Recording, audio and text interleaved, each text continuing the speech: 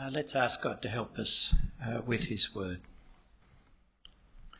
Our Heavenly Father, we thank you that your word says that you are the God who loves believers in Jesus, that you love us, and that you have given this word to us to help us persevere in trusting Jesus and so be saved. We pray in your mercy that we would hear it as your word, we would take it to heart, and through your word and spirit be those who persevere.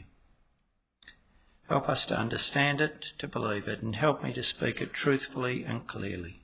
In Jesus' name, amen. Have you ever been called out in your behaviour by a good friend? I'm sure that probably hurt at the time, but weren't you grateful for it afterwards? It says the wounds of a friend are faithful. And the author of Hebrews is a faithful friend to his first hearers and to us.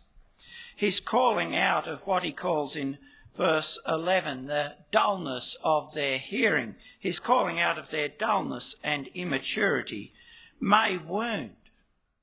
But he does it because, as we see in verse 11 of chapter 6, he is someone who passionately longs for each of them to come to the fullness of what we hope for as believers, to come into our inheritance of the new heaven and earth. So he writes as he does because he knows that to stay in immaturity, to remain dull in hearing, is dangerous and destructive. But to grow up is to be equipped to live the faithful and persevering life that inherits the promises. And in God's mercy, I pray that as we look at this together, you and I will be spurred on to apply ourselves diligently to God's truth, and so grow up in order that each of us will be amongst those who inherit the promises. Now remember the context of the first hearers. Our author knows that they're under the pressure of opposition and persecution, and under that pressure that they're being tempted to go back to the safety and acceptance of the synagogue, to a Judaism that had no place for Jesus. And we also can know, can't we, that kind of pressure, that pressure not to stand out from the crowd because of your loyalty to Jesus, the pressure to seek safety and acceptance in muting or hiding or denying your faith in Jesus. Pressure's real. We know that. And under pressure, you kind of need more than a shout from the sideline. You know, somebody on the sideline saying, don't give in, keep going. No, to stay faithful to Jesus, what we need is conviction about Jesus, about his greatness and the greatness of the salvation he brings. And our author intends to give his hearers that conviction.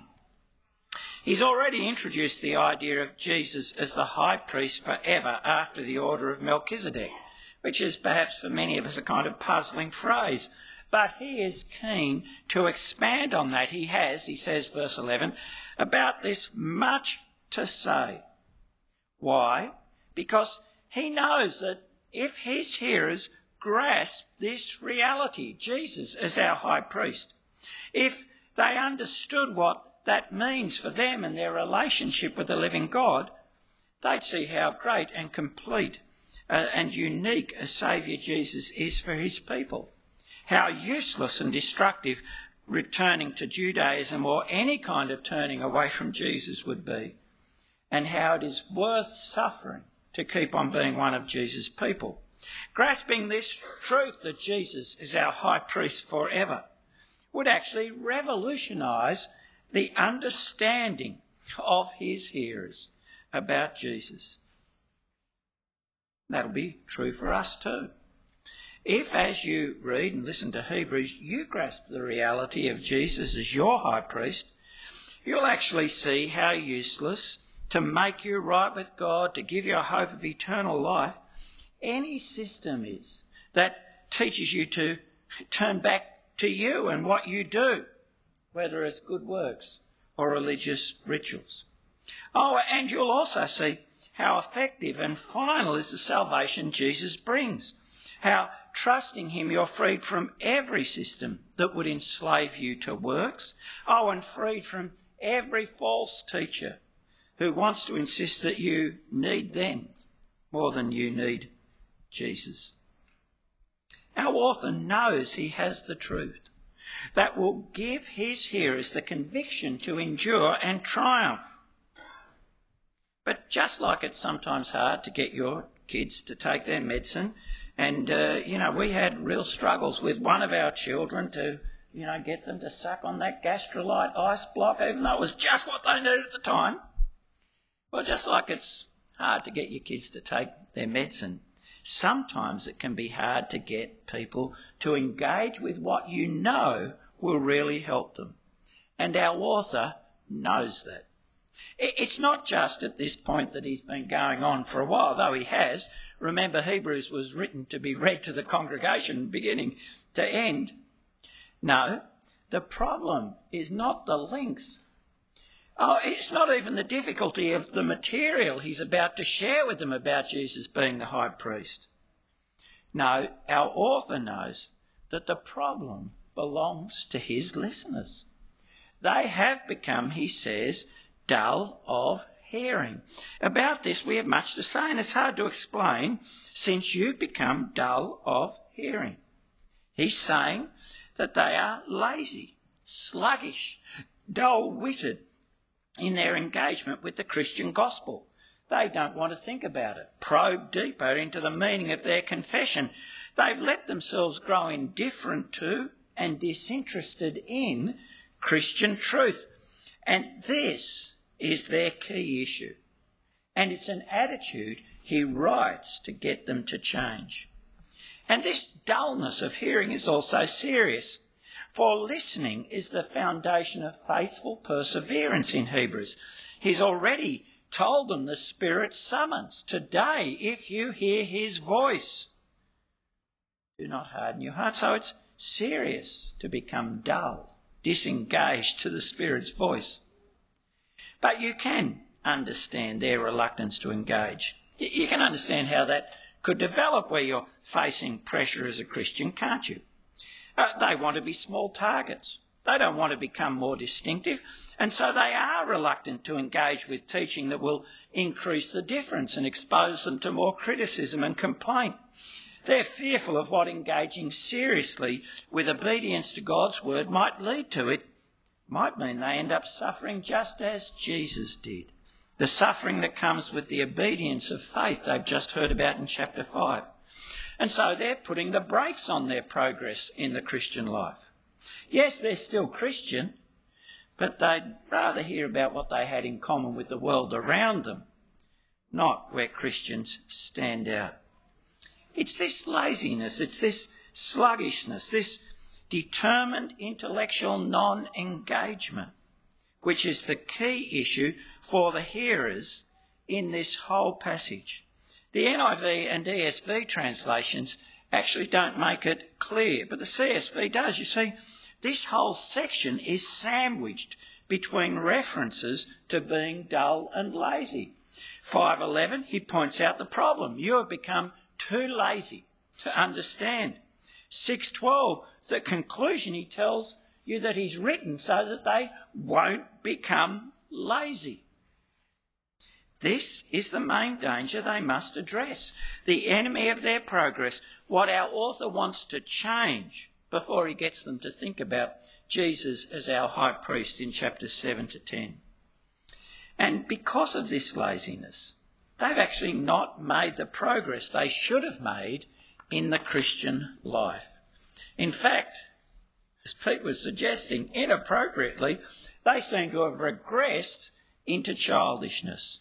For though by this time you ought to be teachers, you need someone to teach you again the basic principles of the oracles of God. You need milk, not solid food, for everyone who lives on milk is unskilled in the word of righteousness since he's a child.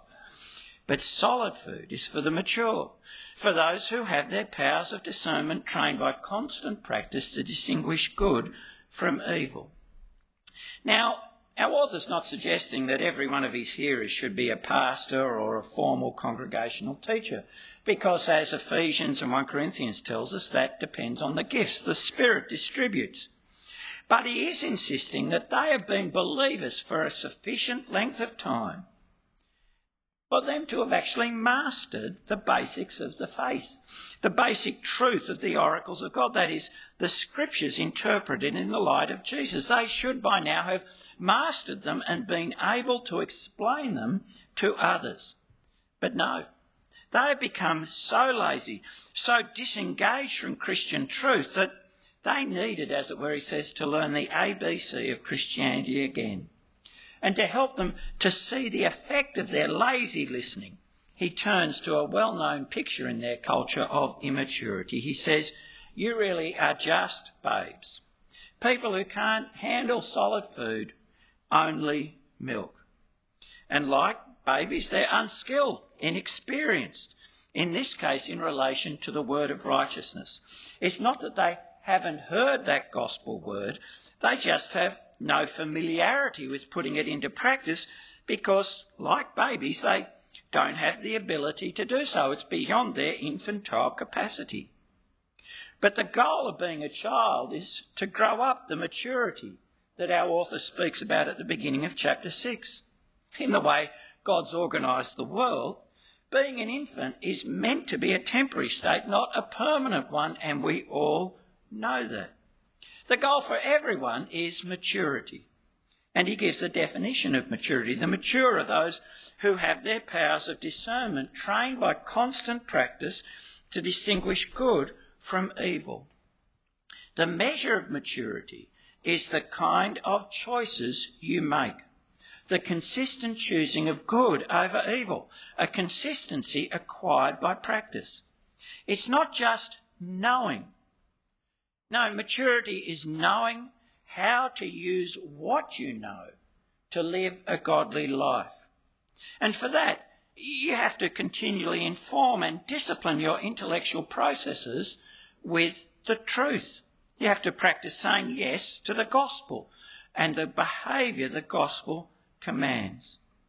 And so the mature are those people who are equipped to accept responsibility for their own growth and flourishing. For consistently choosing the good is how you stay safe and flourish, how you avoid grief and trouble.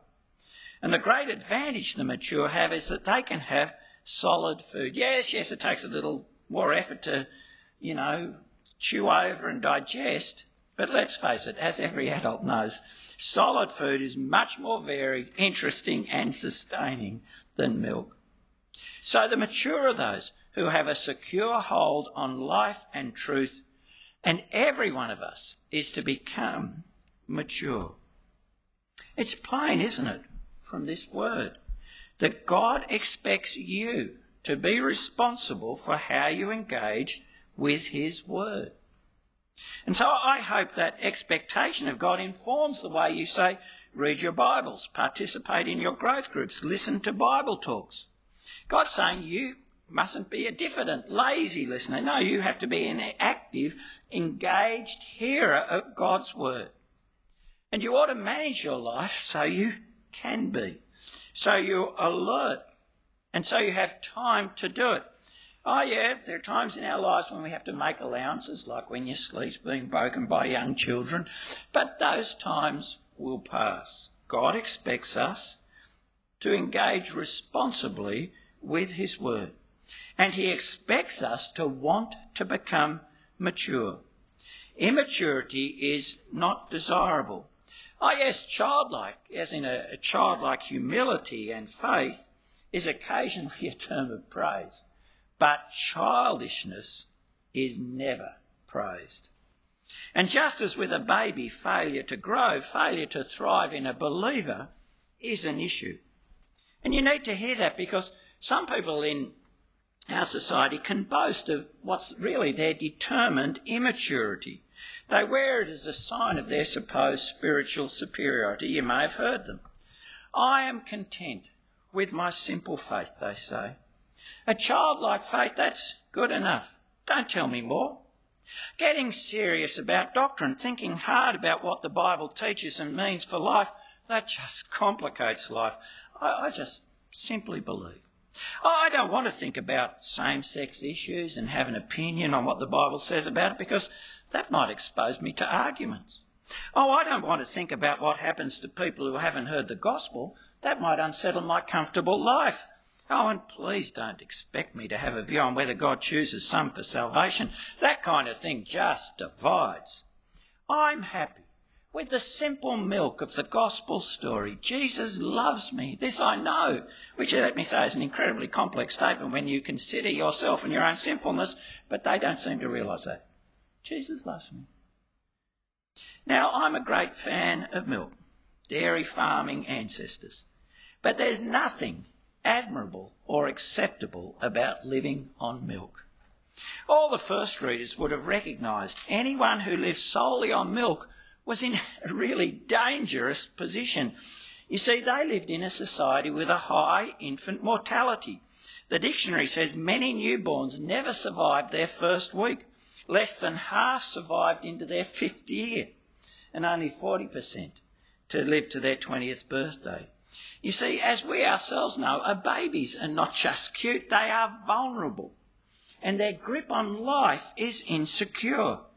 Moving off milk onto solid food is one of the things that actually increases your chance of survival.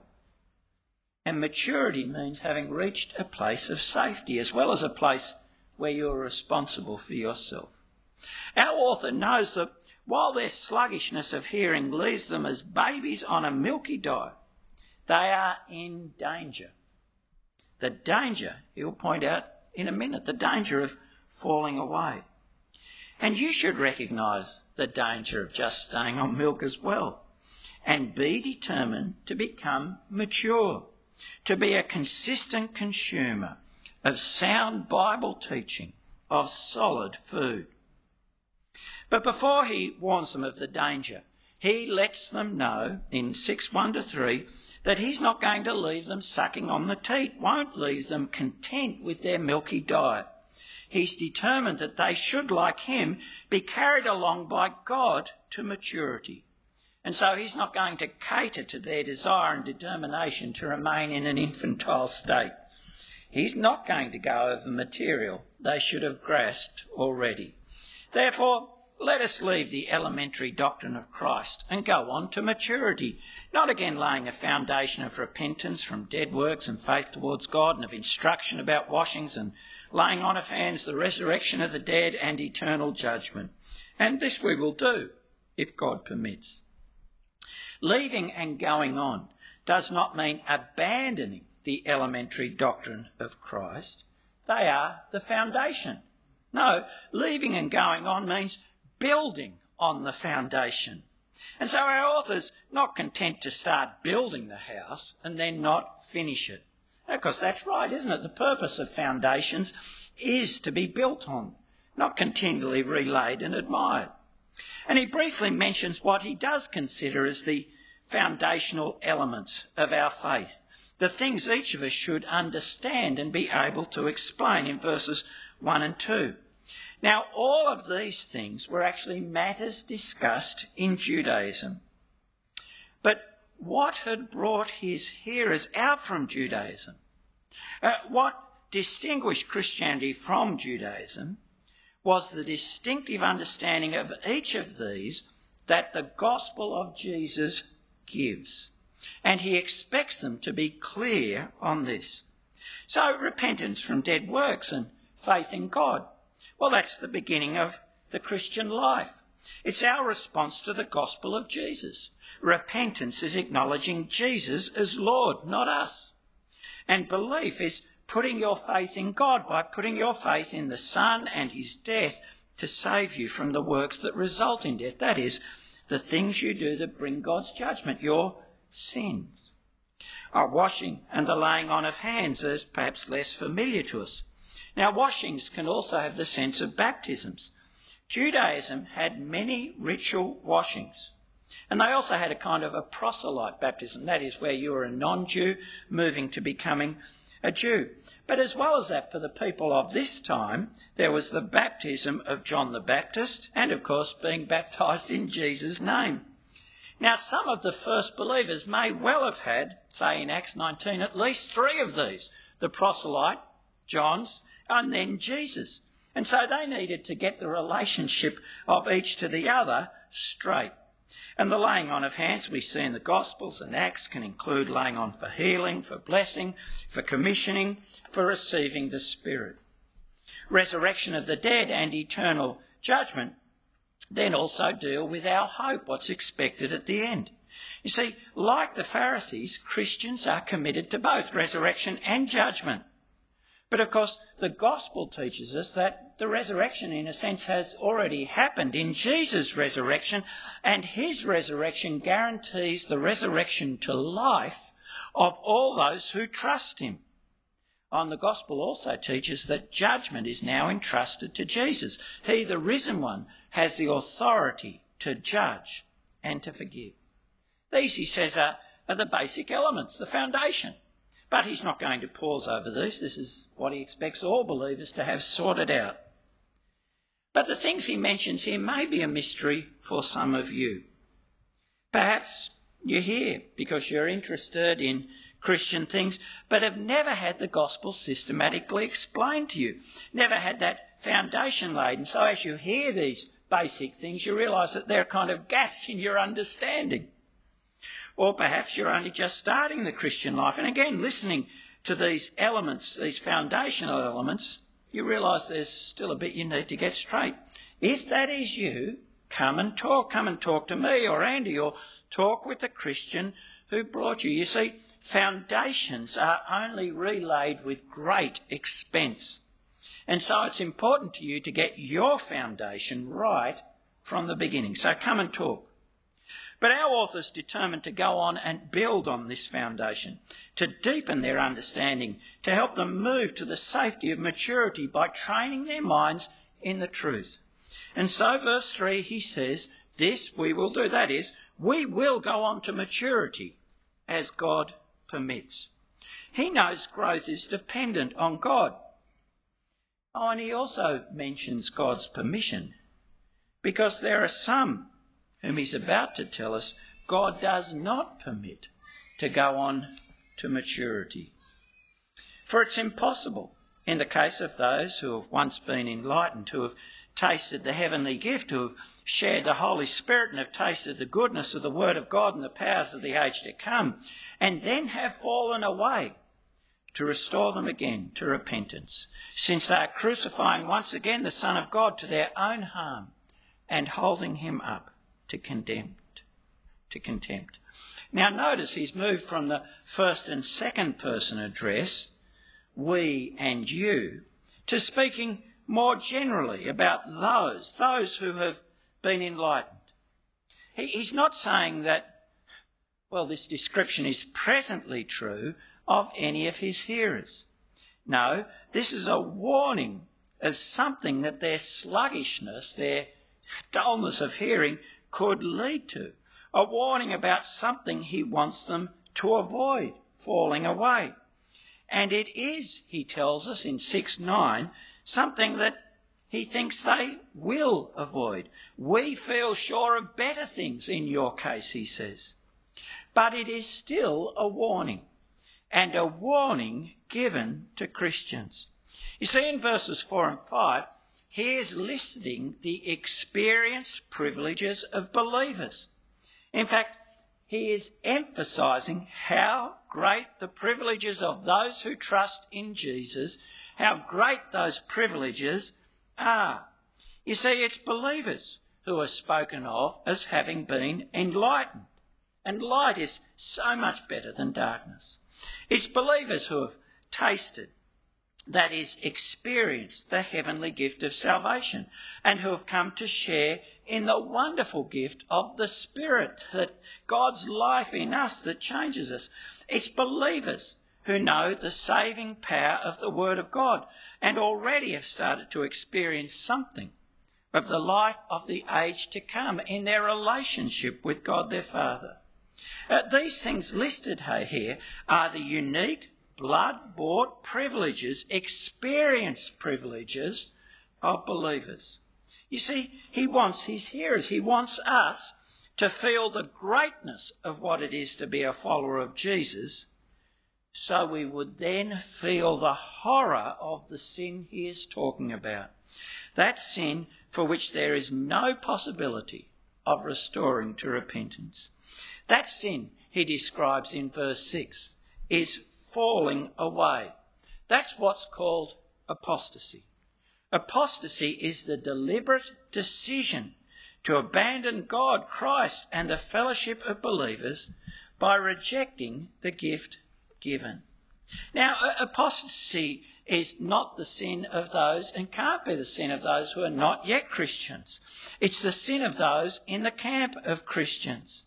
Oh, and apostasy is not being overtaken in some sin like lying or coveting or even adultery. No. Apostasy is very specific. It is the renunciation of what was once believed. This is made clear by the expanded description, an expanded description that shows us how horrible this sin is. Those who fall away, he says, are crucifying once again the Son of God to their own harm and holding him up to contempt. Now just think for a moment of how ugly that is. Now, of course, those returning to Judaism cannot literally crucify Jesus. He's died once and for all. But they can. Those who say no lie, who once said Jesus is Lord and now say he's not, they can join themselves to those who said it was right that Jesus be crucified, who mocked him as a liar, a deceiver, a pretender as he hung on the cross. And that's actually what you're doing, isn't it? If you've said Jesus is Lord, and then you say, no, I was wrong, Jesus is not Lord, what are you doing? You're saying Jesus is a liar and that he deserved to die for misleading people, for claiming to be God's sons. You know, when you do that, you're saying those who crucified him got it right. I'm on their team. And Jesus is nothing, just a deluded liar. Isn't that dreadful? How could someone who has tasted the benefits of Jesus' salvation do that? It's a returning evil for good, death for life. And how could anyone who has abandoned the foundation of repentance, saying Jesus is Lord, and faith ever be restored to it? It's impossible, says our author. Hear that. It's not just impossible for those who are saying Jesus is a liar to turn to Jesus for forgiveness, a kind of psychological impossibility, because if you've identified Jesus as a liar, why would you ever turn to him? No, I think it's actually stronger than that. Impossible. For the God for whom all things are possible will not have it. He says it's impossible to restore to repentance. Now, to help see the justice and inevitability of the judgment of those who return evil for good, who receive the gifts of the gospel but return cruel rejection, he adds an illustration. For land that has drunk the rain that often falls on it and produces a crop useful to those for whose sake it is cultivated, receives a blessing from God. But if it bears thorns and thistles, it is worthless and near to being cursed, and its end is to be burned. It's a sobering illustration. The end of that ground that's returned evil for good is to be burned.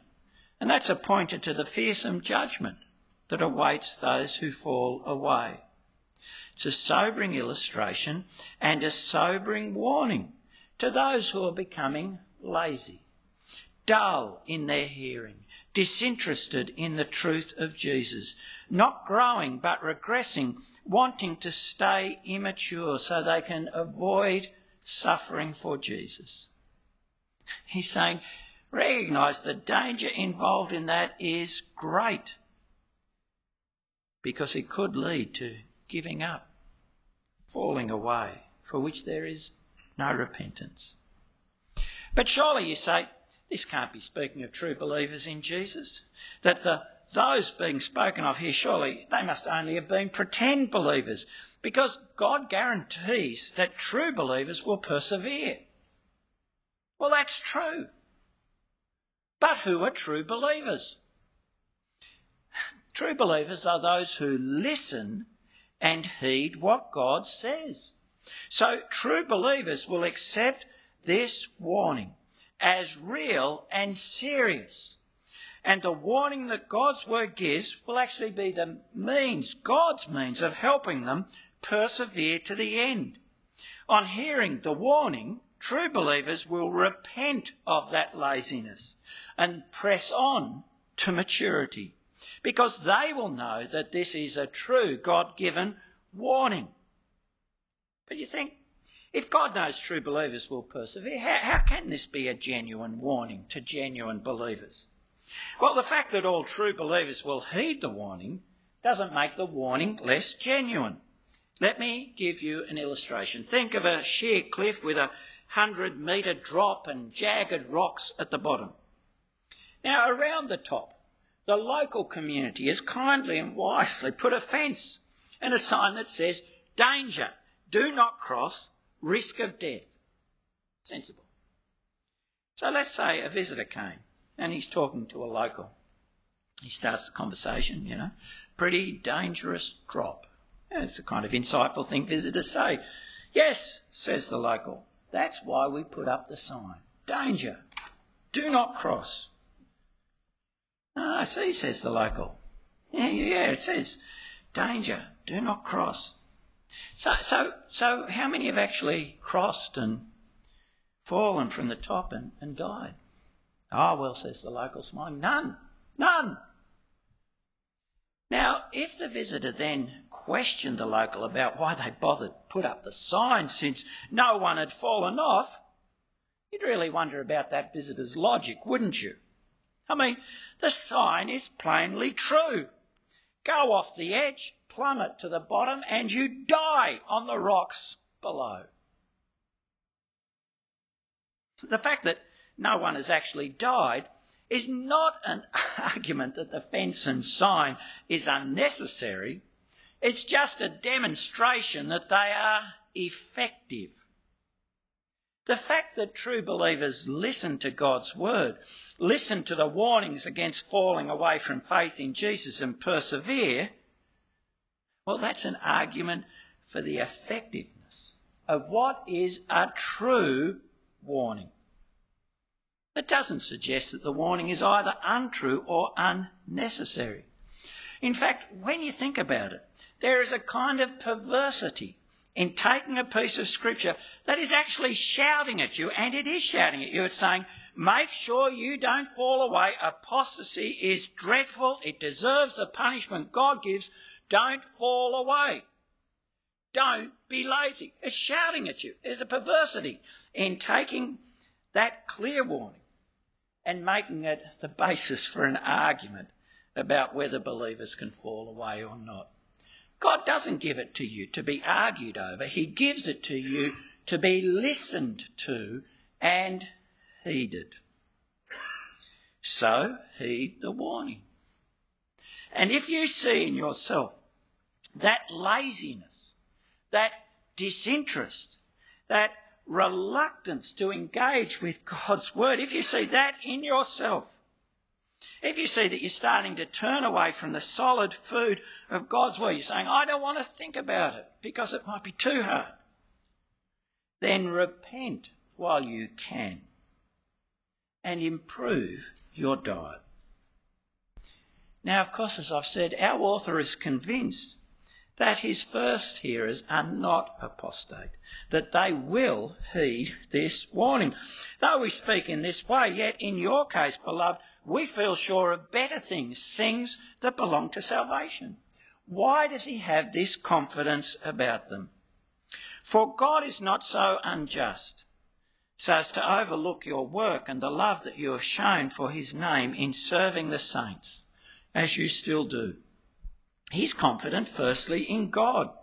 He expresses in a negative way his conviction that God is just and will remember them.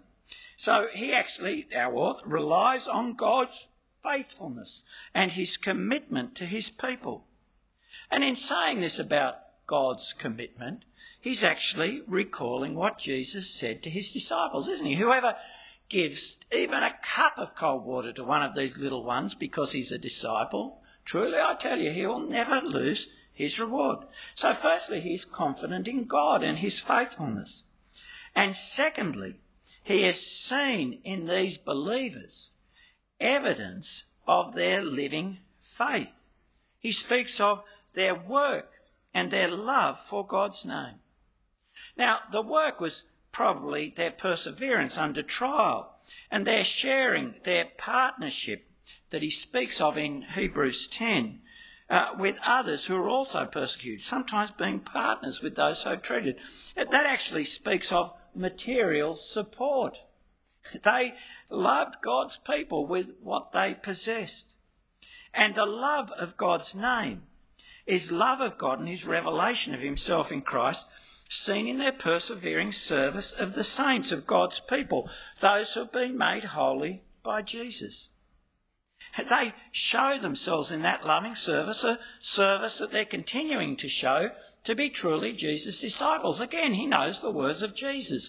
By this will all people know that you are my disciples if you have love one for another. But note what he didn't do. He looks at God's faithfulness and he looks at what they do, the way they live. He doesn't say, oh, well, I've heard you make your confession. Or, oh, I know you came forward and made a decision. No, we can deceive ourselves with those things. He looks for fruit, especially for love of Jesus' people. But while he has that well-justified confidence in them, he wants them to continue so that they can come to what has been promised. Verse 11, we desire each one of you to show the same eagerness to have the full assurance of hope until the end. Now, desire is a word of strong longing and emotion, and it's for each person. Our author doesn't want any of them or any of us to miss out. So he wants the same zeal that they've been showing in loving one another, the same diligence that they've showed in serving. He wants that zeal present, seen and demonstrated in pursuing and securing their hope by being unwaveringly faithful to Jesus. Show that same earnestness, show that same diligence. That pursuit of the fullness of their hope, which is objective, will also give them an assurance of their hope, subjective, in their living relationship with Jesus. And he says they have to keep this diligence all the way to the end. And why does he want this earnestness? Why does he want this diligence? In order that you may not be sluggish, lazy, dull of hearing, but imitators of those who through faith and patience inherit the promises.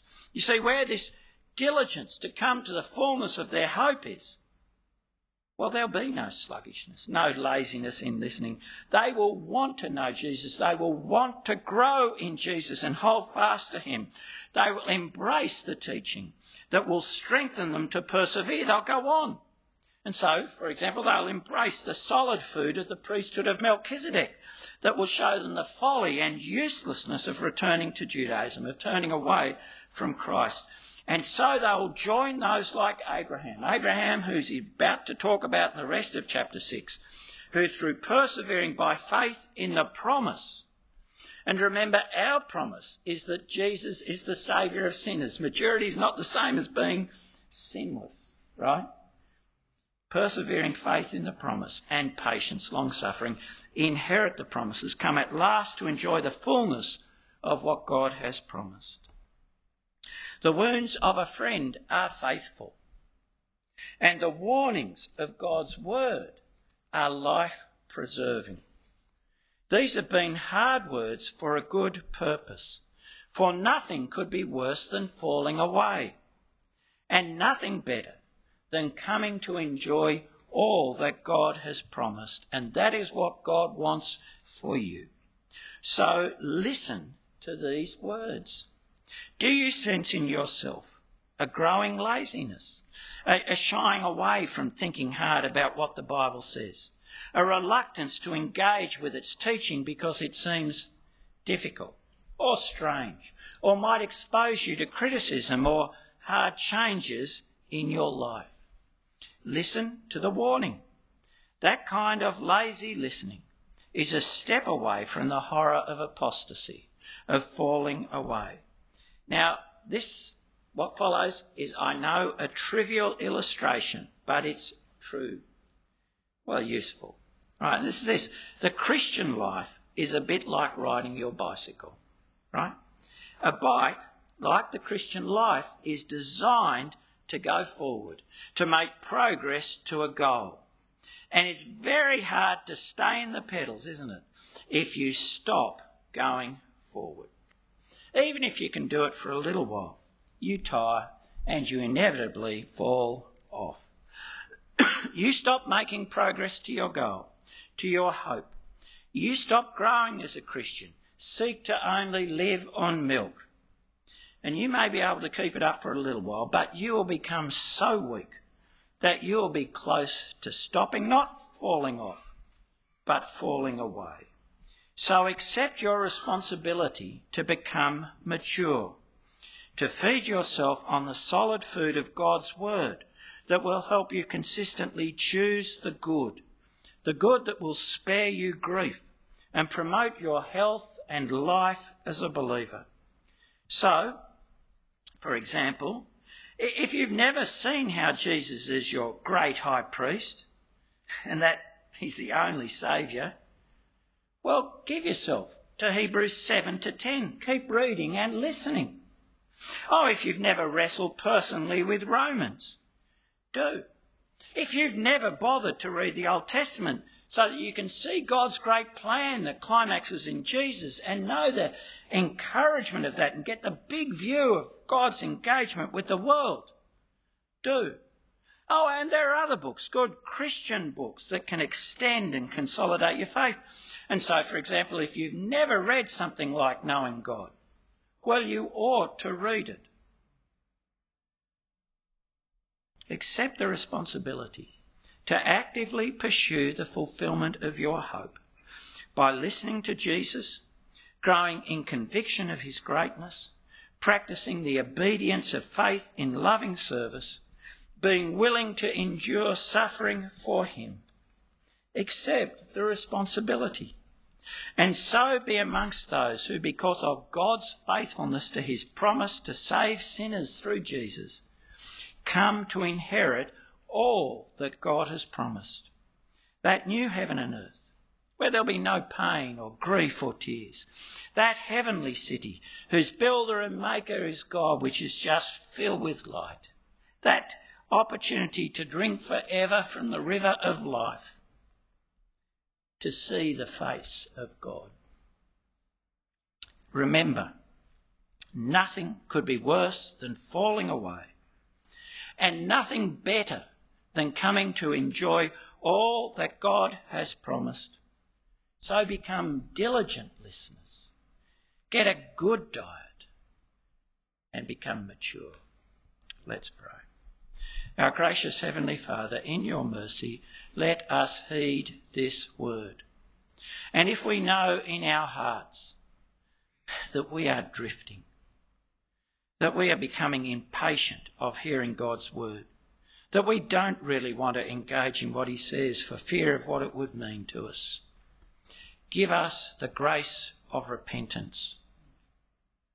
Help us to love Jesus, to love knowing of him, to love learning more of his greatness and how good and final a Saviour he is.